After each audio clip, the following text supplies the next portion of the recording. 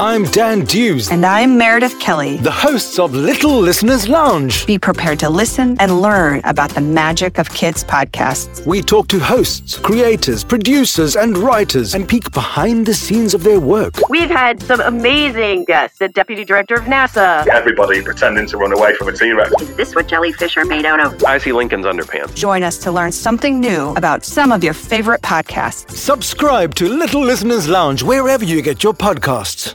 The Field of Bullions. This is a story about a certain type of fairy from Ireland. It looks quite similar to an elf or a gnome. It's less than half the height of an average human.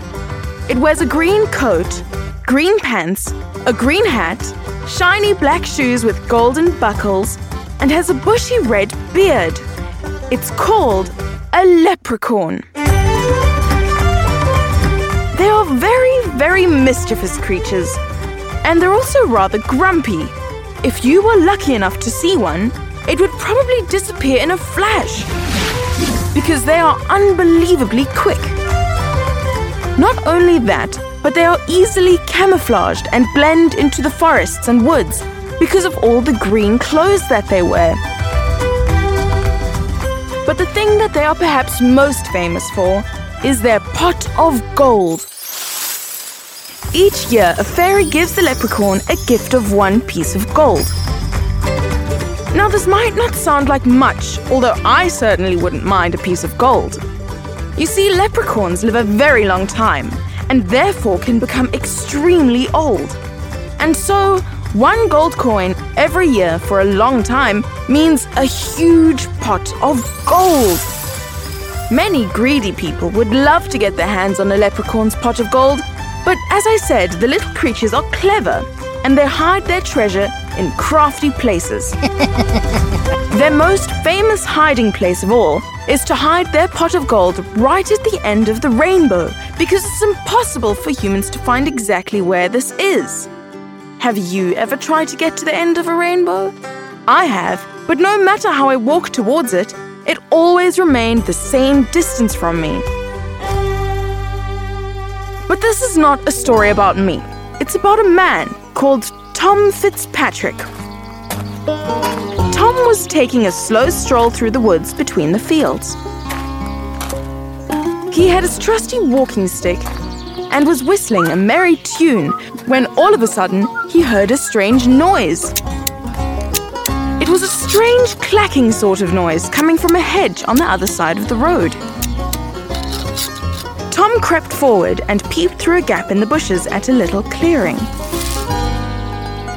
In the clearing was a large brown jug of beer. Well, isn't that a bit of luck? Thought Tom, and he was just about to fetch the jug when a tiny little old man entered the clearing.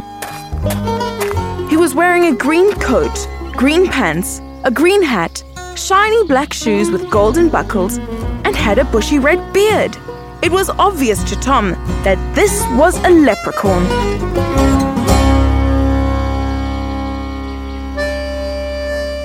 He appeared not to have noticed Tom.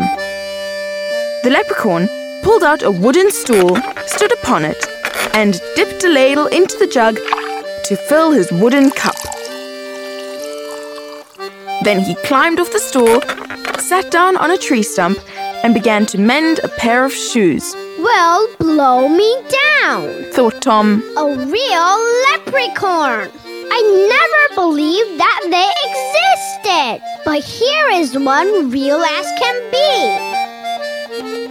His eyes glistened as he thought of the possibilities. If the stories about them are true, then it must have a pot of gold. I must be careful, though. They say one must never take one's eyes off a leprechaun, or they'll disappear. Tom snuck a little closer with his eye fixed on the little man, just as a cat does with a mouse. When he got quite close to him, he said, "That's masterful work you're doing there, neighbor." The little man raised up his head and said, "Thank you kindly," and continued to work on the shoes.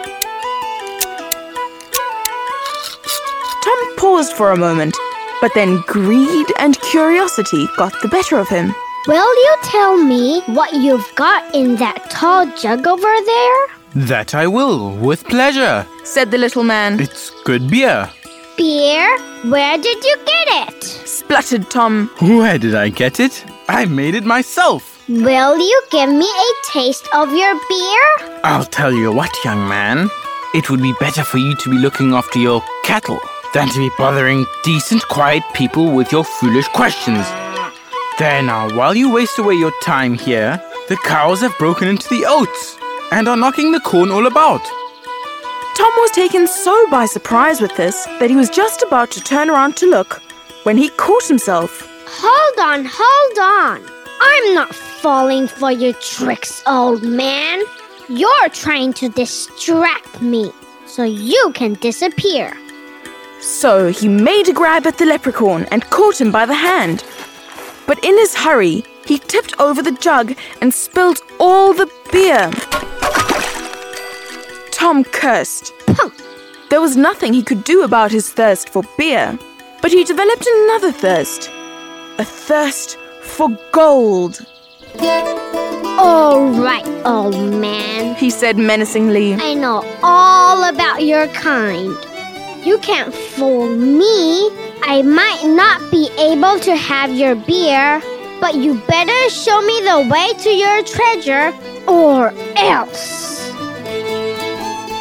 Tom looked so wicked and so bloody-minded that the little man was quite frightened. So he said, Come along with me a couple of fields off, and I'll show you my pot of gold. So off they went. Tom held the leprechaun tight in his hand and never took his eyes off him, though they had to cross hedges and ditches and even a muddy swamp. Till at last they came to a great field full of bullions, which are a type of plant found in Ireland. The leprechaun pointed to a big bullion and said, Dig under that bullion over there, and you'll find the great pot, all full of gold. Tom, in his hurry, had never thought of bringing a spade with him, so he made up his mind to run home and fetch one.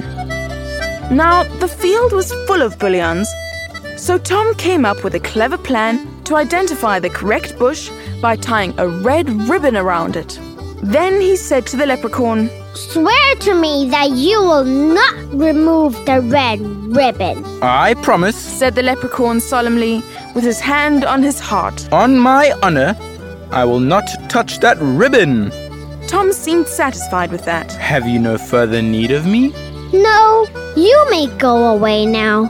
Thank you very much. Well, goodbye to you, Tom Fitzpatrick, said the leprechaun with a mischievous glint in his eye. So Tom ran as fast as he could, till he got home and fetched a spade, and then ran as fast as he could go back to the field of bullions. But when he got there, he gasped in horror. Oh! Had his red ribbon been removed? No, not at all. The leprechaun had kept his promise. But the crafty creature had tied an identical red ribbon around every single other bullion in the field. And there were thousands of them. Tom shouted and cursed and stamped his foot. Oh, no, no, no! And eventually, when he had tired himself out, he hopelessly returned home again with his spade on his shoulder.